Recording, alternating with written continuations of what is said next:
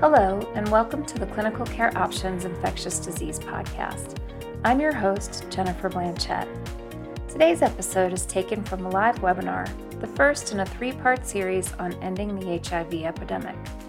This series features brief updates on key steps for addressing each pillar of the United States plan for ending HIV, followed by an in-depth question and answer session.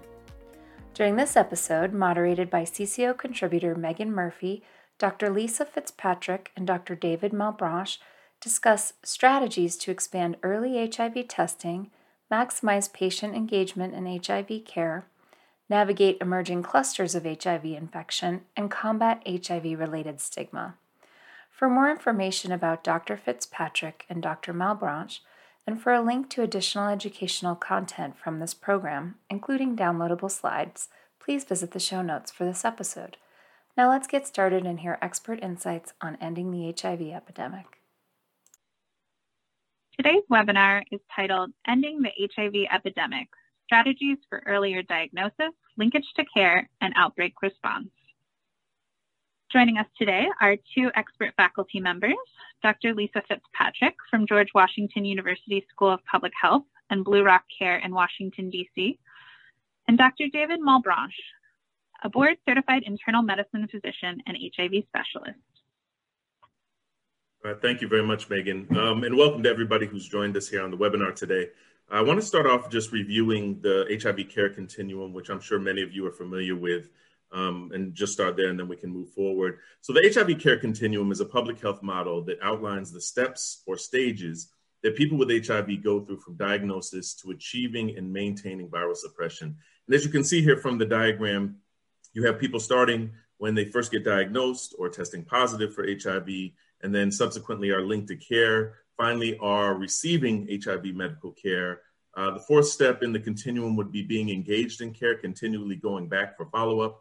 And then the final ultimate goal in the HIV care continuum is to achieve viral suppression. So that's basically what we're looking at right now. So, the problem with the HIV care continuum is that it's a great model, but when we put it into real world context, we have a lot of problems. And there are some gaps that persist among or across the HIV care continuum in the United States and actually globally for that matter. And this is a diagram that shows for people greater than 13 years of age living with HIV in 2016, you can see from the percentages here that 86% diagnosed, and then that drops down to 64% who are actually receiving care or engaged in care. And then finally about 53% are achieving viral suppression. These are national statistics from the CDC.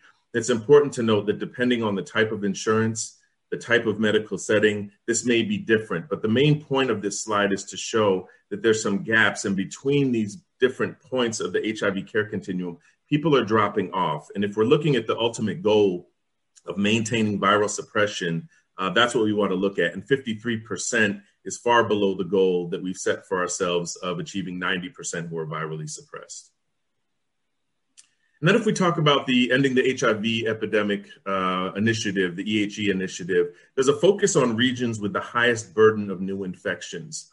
So if you look at this graph, in 2016 to 2017, greater than 50% of new HIV diagnoses occurred in 48 counties, Washington, D.C., and San Juan, Puerto Rico. And that second bullet point emphasizes that 7 states have a high rural burden, greater than 75 cases and greater or equal to 10% of diagnoses in rural areas. And so the focus on the region is to really look at those areas where we have a high concentration and concentrate some of our efforts on these areas to really slow the spread down. And hopefully we can get to better outcomes of reducing the spread of HIV. I'm going to hand it over to Dr. Fitzpatrick, who's going to talk a little bit about the part of the Ending the HIV Epidemic initiative that talks about diagnoses. Dr. Fitzpatrick? Thank you, Dr. Malbranche. The U.S. Department of Health and Human Services has launched the Ending the HIV Epidemic initiative, which I hope you've heard about by now, but it is a collaborative effort across HHS or Health and Human Service agencies to leverage scientific advances in HIV prevention, diagnosis, and treatment. And the goal of this initiative is to achieve a 75% reduction in new cases by 2025 and at least a 90% reduction by 2030. But notably, this is a community-based initiative with local programs working together to diagnose and treat HIV as early as possible by offering prevention services like PrEP and syringe service programs and responding rapidly to HIV outbreaks. Now, early identification of HIV requires a plan, and that includes recognizing those at risk for infection and offering them testing, but in a welcoming, non-judgmental, and bias-free environment that invites people to want to learn their HIV status. Ensuring testing is readily available and accessible, and to the extent possible, offering social support as needed. Many of you may have wraparound services within your clinic. So these are the types of social support services that would be welcomed by patients. And many of you probably know this because you are engaged in these sort of services now. And finally, your strategy should always include awareness about and ability to identify acute HIV infection. And identifying acute HIV infection, also known as acute retroviral syndrome, is critical because the risk of transmission is much higher in this stage, and people usually are unaware of their infection. It's often missed by providers because the symptoms are so nonspecific, and up to 90% of the people with acute HIV infection will be symptomatic, and it typically presents as a mononucleosis-like illness with symptoms like those shown in the figure here. Because these symptoms mimic other health conditions, you have to have a high index of suspicion to make this diagnosis. So how do you diagnose HIV? This slide shows the CDC testing algorithm along with stages of HIV infection and days since infection. The diagnosis of HIV should begin with an HIV-1/2 antigen antibody test. If the antigen antibody test is positive, it reflexes to a test to differentiate HIV-1 from HIV-2. And on the right, you can see the timing of positivity for testing with the viral RNA or viral load identifying infection earliest. So now I'll turn this back to Dr. Malebranche to discuss clinician action after diagnosis. All right, thanks, Dr. Fitzpatrick. So, she just took you through kind of the stages of if you feel that someone is acute retroviral syndrome, what the testing procedure will be, and kind of how the results could come out based on that algorithm. But what do you do as a clinician after the diagnosis? This slide kind of gives a laundry list of a few things that you're expected to do after you have a diagnosis. I want to really emphasize the first two bullet points, which are offering counseling and support, and then provide education and highlight the available resources, which could be getting them connected with a case manager or social worker, or even referring for substance abuse and mental health as needed. With these first two caveats, what you have to realize is that everyone is going to respond differently. And if you haven't diagnosed someone with HIV before, or if you have multiple times, just remember that this is their first time going through it. So it can be very traumatic. People still think it's a death sentence, still think they won't be able to do the things that they had planned before. So really sitting in it and basing your response with counseling and support on how the patient responds is going to be crucial here. Some patients may be like, okay, doc, what do I need to do right now? And they just want to focus on, can I start my meds today?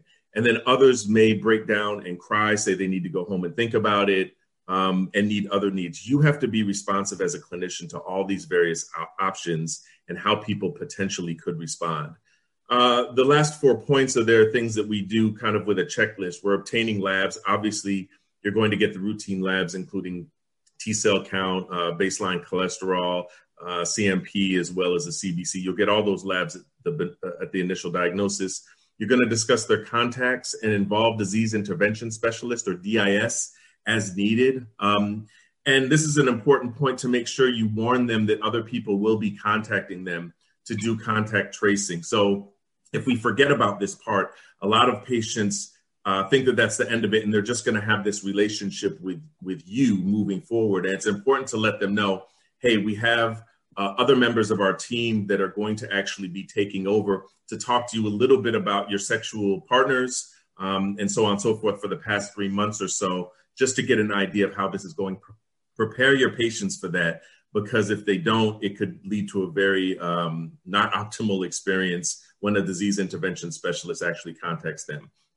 The fifth point here, discussing treatment and appropriate ART regimens in concert with the patient. You can start, and for a lot of us, we are doing rapid treatment. So on the day that someone actually gets tested and they find out they are living with HIV, you can start treatment that day, or make sure you at least get them on treatment within a week. For me, in my experience, I found that a lot of patients like to get information about the types of medications that they can expect and some resources so they can read up on them themselves and figure out the pros and cons of each of the regimens. And since there's so many different options that we have at our disposal now, it's a good idea to give them both online, and then sometimes if you have pamphlets, you can give them that so they know what to expect moving forward. And then it's their decision, not something that you're putting on them. They can make a decision themselves.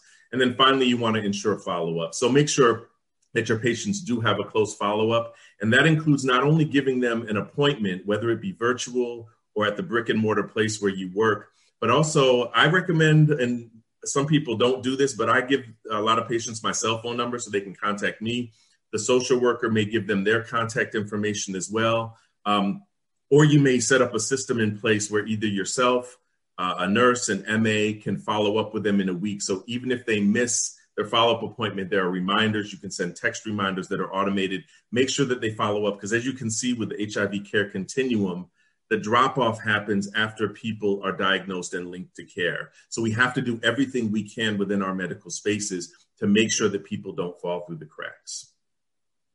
So we talk a little bit about factors that may affect linking patients to HIV care. And, we talk about barriers a lot, but I want to start with facilitators here.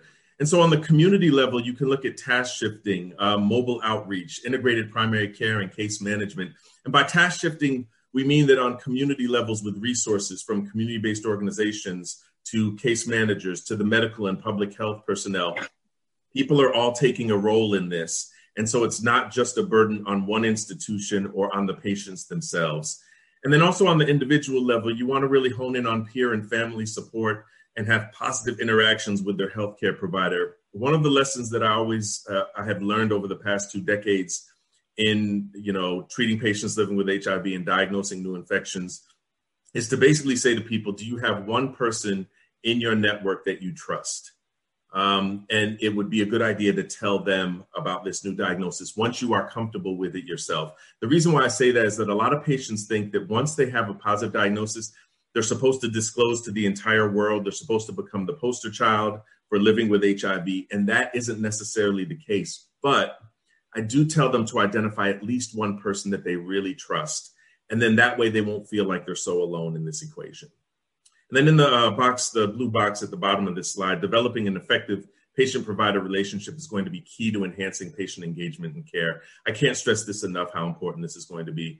And then on the right side with barriers, we talk about perceived lack of confidentiality. Many patients are convinced that their information and their diagnosis will spread throughout the entire clinic. So you may want to address that up front. Provider navigation across different facilities can be a barrier. If they have to leave one clinic to physically go to another and then to travel to a different place for this care, it causes a lot of people to lose follow-up. And then finally, just having limited resources. So not having enough of the resources, the personnel to actually follow a patient through and make sure that they are engaged in follow-up and moving forward. And so if you enhance your engagement in HIV care, these are some things we have found works in getting patients engaged and keeping patients engaged once they're diagnosed with HIV. So one, building trust and optimizing the patient-provider encounter. Be aware of specific cultural beliefs, ask questions, find out what they think about HIV, what they've heard, how it's treated in their family and local communities. Provide cultural and sex-inclusive clinics and providers. Again, having people and representation of either pamphlets or personnel that reflects the dynamics of the people in that community is going to be profoundly important. The fourth bullet point in those provider strategies is really focusing on a cultural humility framework. And how this is different from cultural competency is that you're not focused on identifying a certain subgroup and saying, oh, this subgroup needs me to respond like this. Culture of humility means that you acknowledge that you may not understand exactly what their dynamic is. So ask the questions and let them dictate how you're going to navigate forward with them. And then finally, using support groups, peer navigators, and technology always helps. And that right column that we have in this slide is about communication considerations.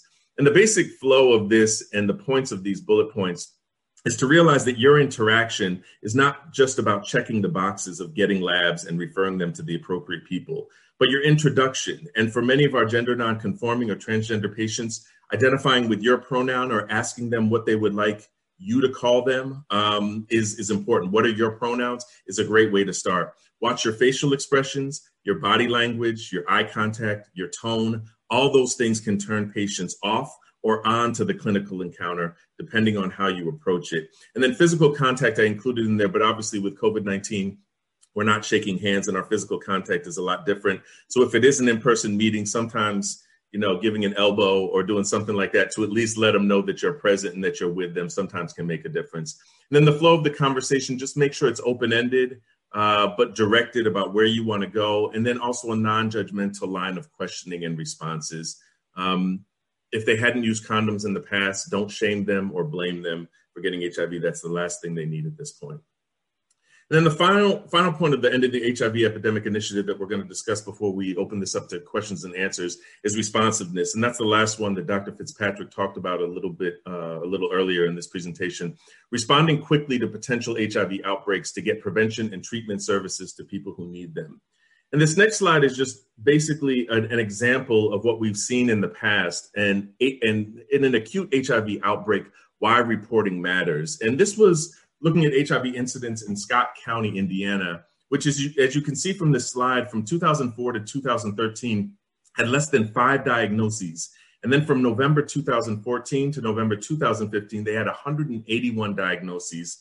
And the outbreak was assumed once they did contact tracing and an epidemiologic investigation. It was the result of shared and reused needles, cotton, and cookers. And just an analysis of this, looking at an initial group of 181 patients who were diagnosed in this time, 88% reported injection of extended release oxymorphone. And then the HIV sequencing of 159 cases showed a 99% highly related by phylogenetic analysis, which means this was the same HIV strain that was being shared among this cluster of people. And through 2017, after that initial outbreak, 215 new HIV diagnoses were reported. So obviously, doing the breakdown, doing the investigation, doing the contact tracing actually helped to slow this up from that 1 year period where everything really exploded. But the point of this slide is to talk about the importance of you as clinicians to make sure that when you have a new HIV diagnosis in your clinic, that it is being reported.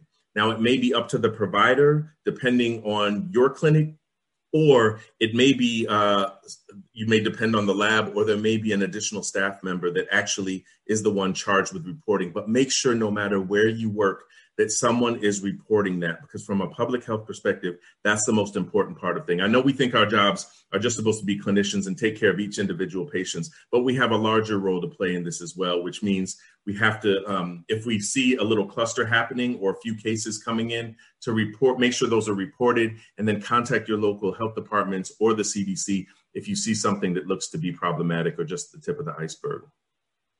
All right, and with that, I'll hand it back to Megan. That's the end of our slides for a question and answer session.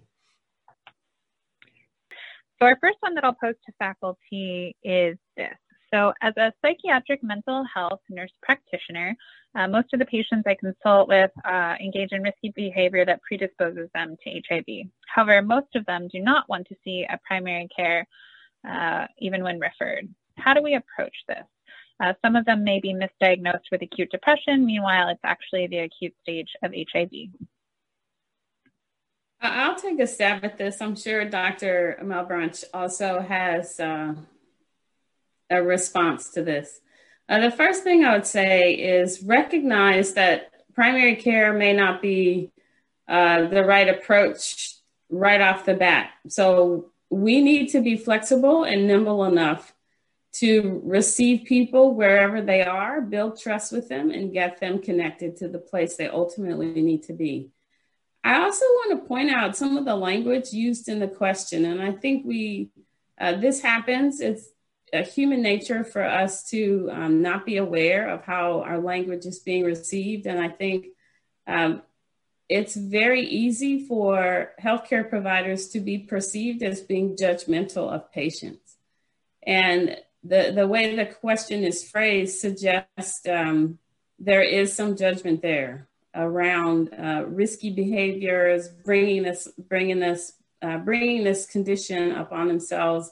And I think this is one of the reasons people are reluctant to engage in healthcare, especially after learning they're HIV positive or they have an HIV positive diagnosis. So I think the short answer to your question from my perspective is to approach this with understanding, find out what their concerns are about being connected to primary care. And if you are the gateway to their treatment for HIV, then I would just ask you to work with them where they are, talk to them about their options, and ensure the person knows the HIV treatment is available and that there are support networks to help the person.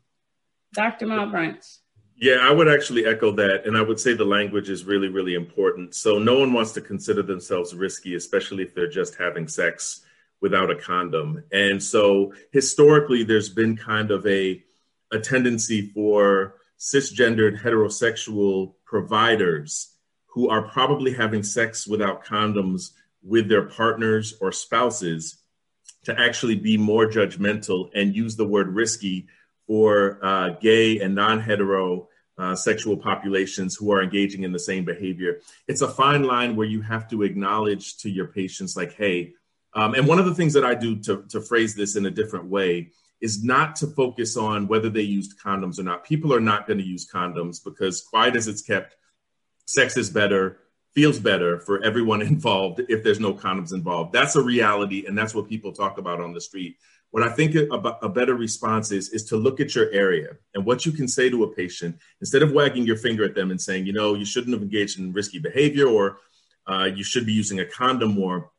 Educate them about the area in which you live and say, hey, did you know that there's a lot of HIV or, you know, there are high rates of HIV or STIs in our area. And so if you are going to be having sex without a condom, just be careful. And so that way it doesn't put the onus that you're shaming them for a behavior that a lot of people engage in, quiet as it's kept, but don't want to acknowledge. But it brings it broader to say, look at the public health things. And then we can consider that. I see there was also a question, since we're on language, someone asked as a pharmacist, how do you approach a non-compliant patient? And I would say starting out with not using the phrasing compliant is a good way to start with that. And typically nowadays, what we use the term adherence. And so compliance suggests that there's kind of this powerful force, meaning the medical system, and you have to comply with what we're doing. I think when you're dealing with someone who's non-adherent or may not be taking their medications or may not be following up, find out a way to discover why this is happening.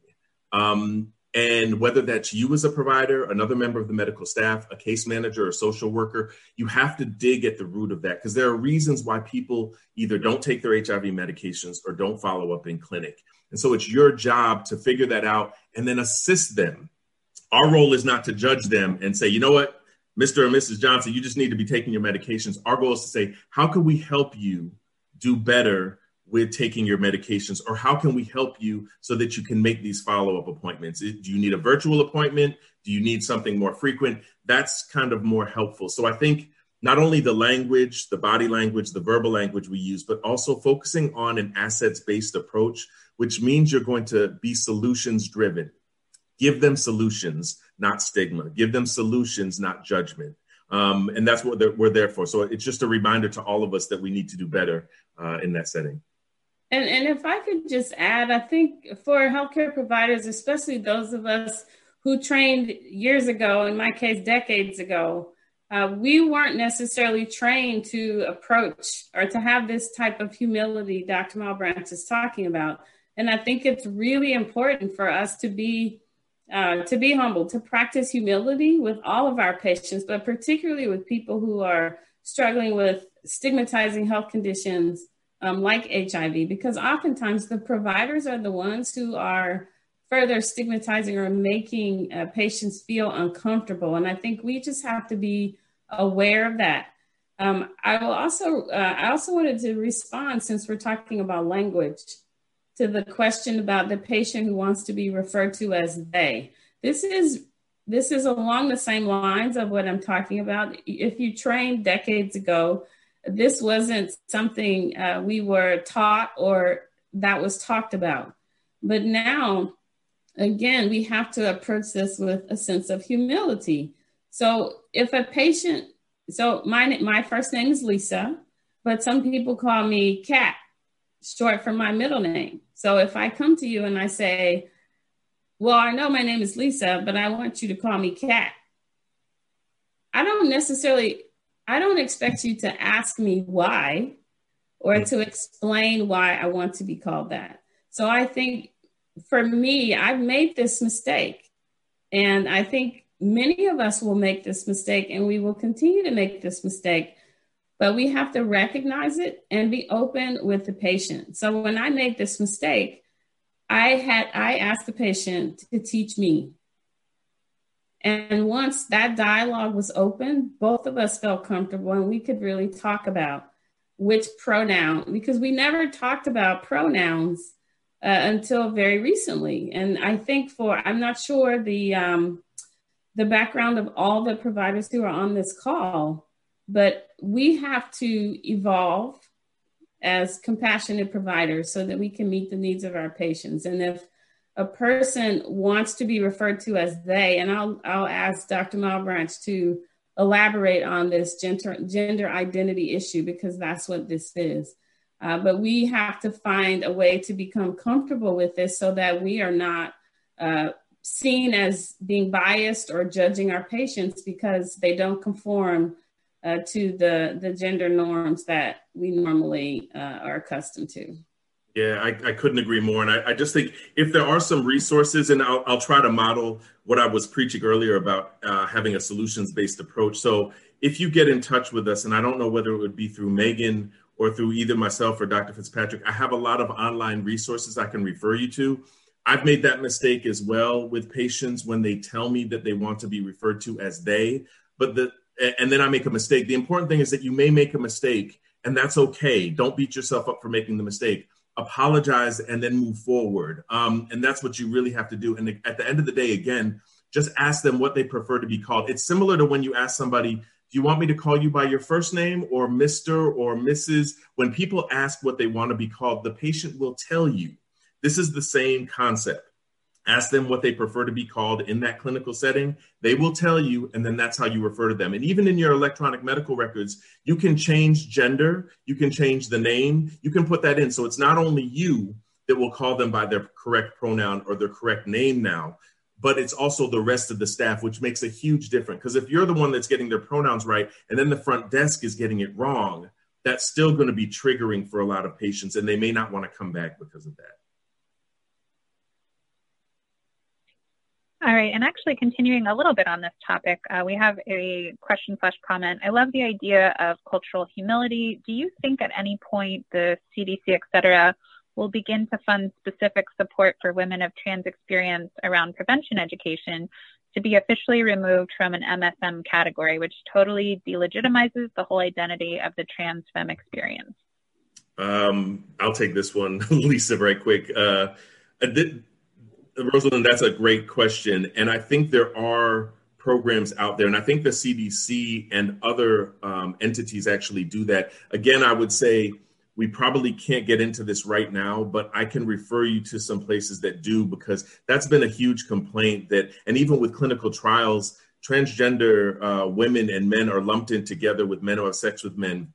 And the whole issue of sexual identity, or sexual orientation and gender identity are completely different concepts. So, and transgender individuals, mostly transgender women, have astronomical rates of new HIV diagnoses. So we do have to treat our transgender brothers and sisters as separate entities in and of themselves, and they should have more individual level programs. Okay, the next question is, has the rate of infection increased or decreased among the transgender community? It's what I said earlier. It's been high. It increases, and particularly in urban settings, but also in rural settings. We find that transgender women in particular are highly susceptible to HIV and have some of the highest rates in the country, much higher than even Black men who have sex with men or Latino men who have sex with men. So the short answer to that question is yes. So we need to do a lot of work with our transgender and non-gender binary communities. And I think there are structural issues to explain that. There's a comment or a question about the most important factors influencing rapid ART uptake, and if it's at patient, provider, or system level. And I think thinking about the trans community, this is very apparent. We don't have the infrastructure or the expanded outreach networks needed to make this group feel comfortable coming into care. And again, I think we have to look at ourselves as providers and as health systems to understand where we are perpetrating this type of bias toward the trans population. And also, why aren't we taking care to them if they're not coming to us? And what could facilitate those types of activities or initiatives?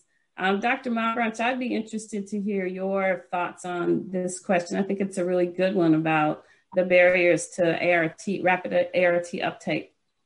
Yeah, I think there's a lot. And I think what we have to do as institutions, as well as there's a lot of systemic stuff going on, and it could be just geographic location, lack of insurance. It could be the tone of the medical facility, or that it's known as an HIV clinic or something dealing with HIV, that people will stay away from it. I think there was a question earlier also about primary care. I think integrating those services so that when someone goes to a location, it's not known that they're going there because they're living with HIV. If we integrate that more with our primary health services, then everyone sitting in the waiting room won't know what each person is there for. And that decreases some of the stigma for our patients. I've heard that many, many times at some of the HIV clinics that I've worked at. I also think, and just tying this in, there's a question about COVID-19 and misinformation, disinformation, distrust of science, and that our provider-patient interactions, we have to clean up a lot. I think in addition to all those systemic things, there is also a role that we can play. And I'm in a initiative where it's called Healthy Voices, and they're trying to get more clinicians and medical providers involved in social media. And so for me personally, this may not be the answer for all of you who are watching today, but for me personally, part of how I combat this misinformation, because it gets frustrating when patients come in and they give you all the information that they're getting from the loudest voices in social media or through a Google search, and you have to spend half your visit combating that information.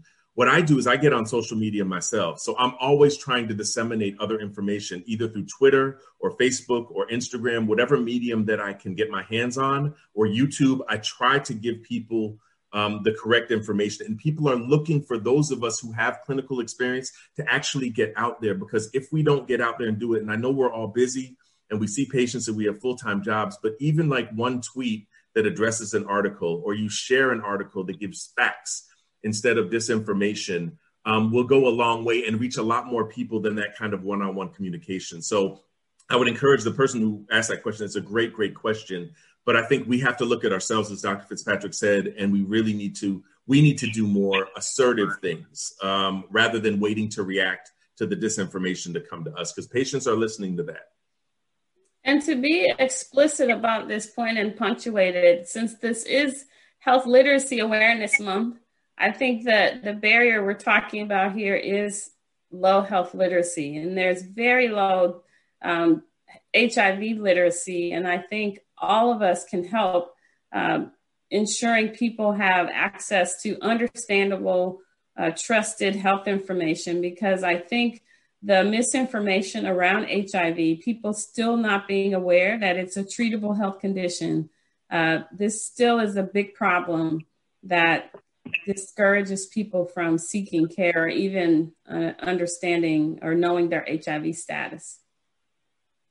Okay, so the next one kind of references what we talked about in our outcomes case. So we had a person, being diagnosed with an STI and an HIV test being offered. So this person wants to know, if a client doesn't have insurance, how will that test be covered? I'll take this one, Dr. Fitzpatrick, if you want to add on. If your clinic won't cover people for the test, like the antigen antibody test, most of the departments of health and other kind of the federally qualified county clinics can actually do that. And the standard of care for HIV screening is the antigen antibody test. We do the rapid test with just the antibody because it's convenient and because people will get results quickly. But if you can't provide that there and there's a cost or insurance issue, you can refer them to local departments of health who should be doing that test. In addition, there is a rapid antigen antibody test out there. I'm sure there are several other companies. I know of one in particular, but there probably are other companies. And so you may want to reach out and try to contact them, because if you can do the rapid test that does the antigen antibody, then you win everything. You kill two birds with one stone. So I don't know. I hope that answers your question. I don't know if Dr. Fitzpatrick has anything to add to that.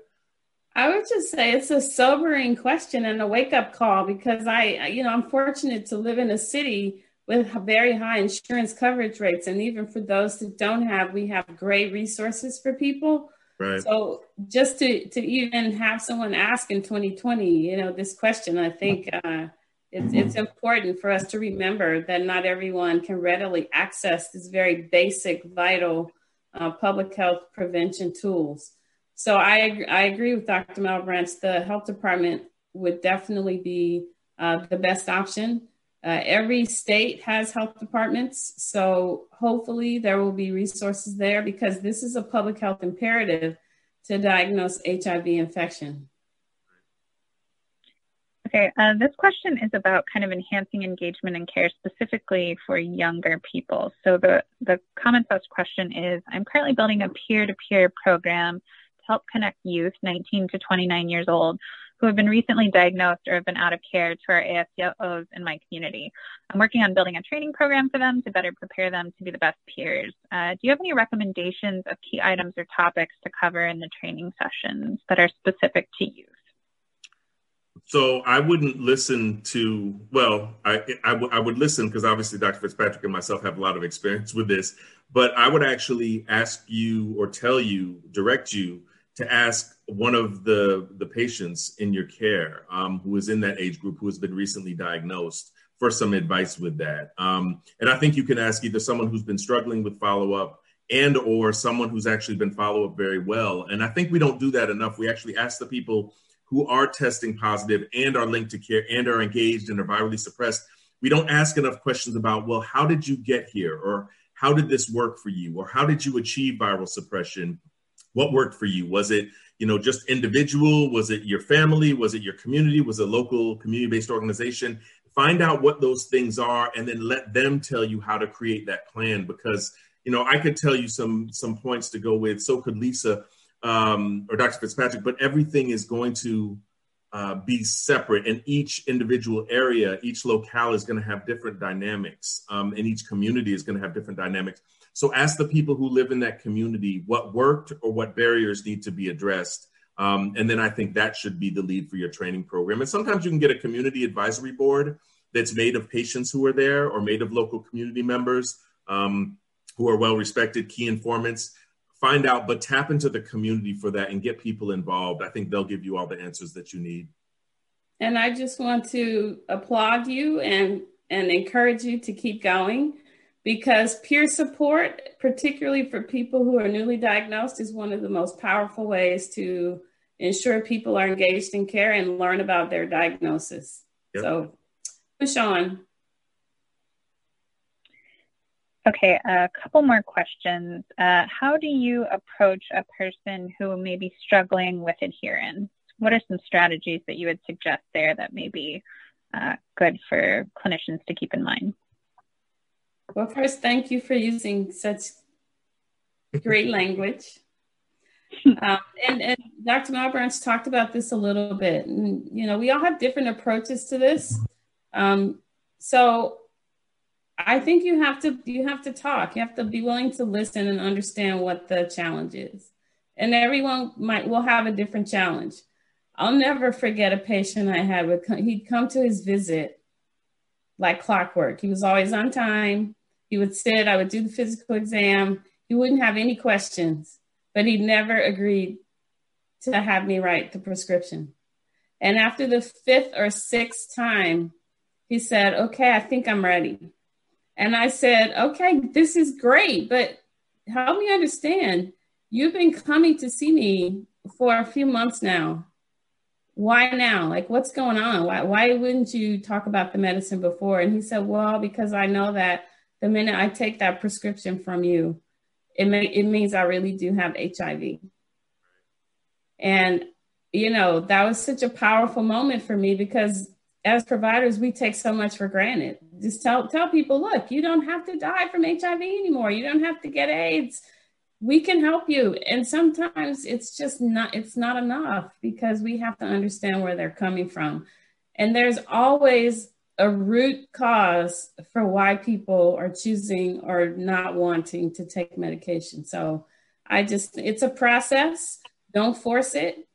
And, in time, through building trust with the person, you may have some success.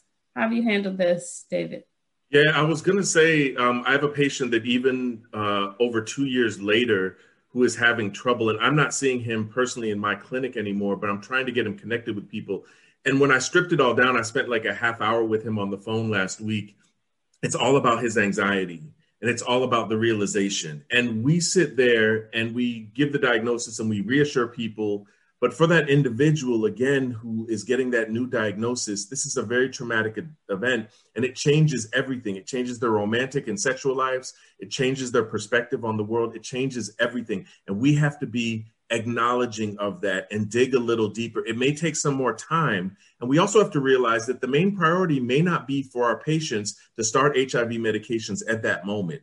So their priority may be, someone mentioned homelessness here, having a home or a roof over their head, getting a new job, dealing with a bad relationship, getting their money right. Like, all these things could be happening. And we're sitting there saying, well, you have to start taking these pills now. Again, it's about stepping back and making it more patient-centered. What do the patients want? And then going from there. If someone's T-cell count is, in the 500, 600s, and their viral load is, not that high, you can wait a little while. And so you can tell them, like, hey, well, let's revisit this. You may not be ready now, but let me know. And here's my cell phone number. Here's the social worker's contact information. Here's another member of our staff.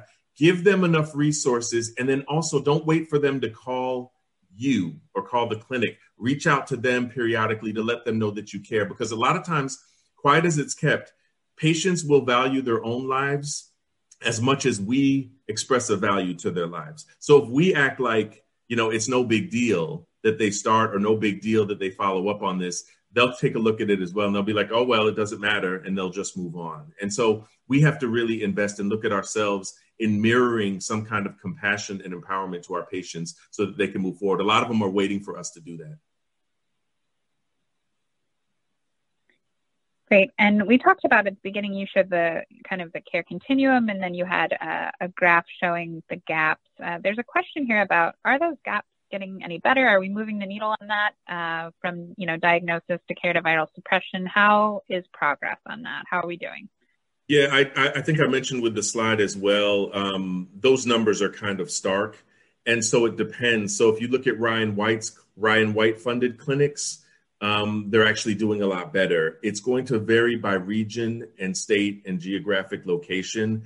We are doing better overall with that, but there are still subpopulations like younger Black men who have sex with men compared to their white counterparts, or women compared to men, or transgendered individuals compared to cisgender individuals. So I think we need to look at all those things. Overall, it seems to be getting better, but not for certain subpopulations. So that's where we need to make our approaches a little more targeted with regards to the deficiencies that we're seeing in maintaining that continuum. So I was going to ask about bringing PrEP or maybe even therapy to spaces outside of a medical setting. In the South Bronx, many young people do not access medical systems as they're young and healthy and don't see a reason to interact with a medical system. I'm wondering about alternative processes, the internet, phone, et cetera. I think we have a lot of work to do to make care more accessible and convenient for people. I mentioned earlier my preference nowadays to start pushing care out into the community so that we're delivering care in places where people are comfortable and already engaged in their everyday lives rather than having them come to us. So hopefully, especially the experiences we're having with this pandemic are showing us how important it is to be nimble and flexible. And I think to increase the uptake of PrEP and other prevention-related resources, we have to find ways to make them more accessible.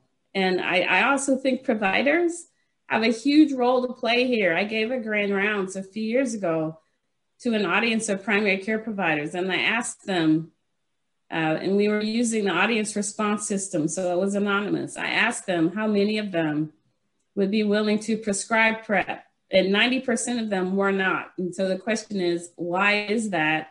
And what can we do to bridge that gap? Yeah, I think just to add on to that, what Dr. Fitzpatrick just said, I think sometimes we can wait for other systems to be developed. And the individual that asked that question talked about Roman for erectile dysfunction, which has its problems in and of itself. There are online platforms where people can get PrEP. They tend to be integrated with more brick and mortar clinical spaces. There are community-based organizations that have adopted a medical component that they offer PrEP because people feel more comfortable going to the CBOs rather than going to a defined clinical space.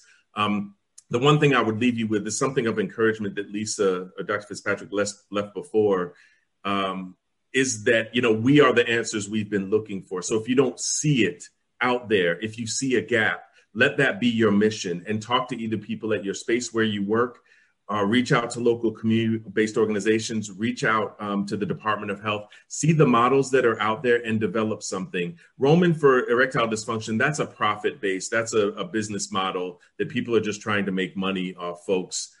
PrEP is not going to be a financial gain for folks, and it shouldn't be all about the money. It should be about, preventing HIV. And so I think if you can develop some of those stuff or start to be the change agent and start to reach out and talk to people, and obviously you can contact either of us, and I may have some people I can get you set up for because I do a lot of work with PrEP. We could get that started because I'd love to hear about some new ideas because that's exactly the kind of injection of, innovativeness and intuitiveness that we need. Perfect. And I'm going to end on this question. We touched on it a little bit, Dr. Fitzpatrick, you started to, just about the COVID-19 pandemic and kind of how it's intersecting with HIV testing, diagnostics, et cetera. Can you speak on that and maybe just strategies for being more nimble?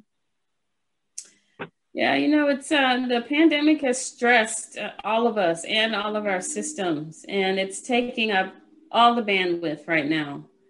So I think we have to be more aggressive and continue to be mindful that there are other health conditions threatening the health outcomes for particularly underserved populations. I saw someone asking about homelessness. Ending homelessness will not automatically address the HIV epidemic, but it certainly can play a role. And I think right now it's very hard for anything else to be the center of our focus. And even before the pandemic, it was very difficult to get folks to focus on HIV. So it makes it even more difficult now. I think some of the programs have suffered because so many of the organizations, particularly the community-based organizations that have been focusing on this, have pivoted to focus on COVID testing.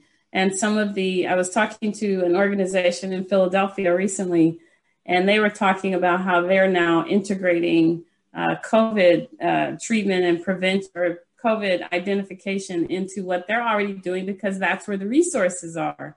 So it's a real challenge, but I think we have to continue to fight for the attention for HIV prevention and diagnosis. Wonderful. Well, thank you so much to Dr. Fitzpatrick and to Dr. Malebranche for this great presentation and question and answer session. We want to remind our participants to visit the CCO website. You can see the full-length video between these two excellent faculty there. There are the downloadable slides from today's webinar, and this is just the beginning of a series. So again, today was about kind of the two pillars of the DHHS plan to end the epidemic on diagnosis and outbreak response, but we'll be continuing with follow-up on treatment and prevention. So thank you all for participating in this program, and we hope that you enjoy the rest of your day.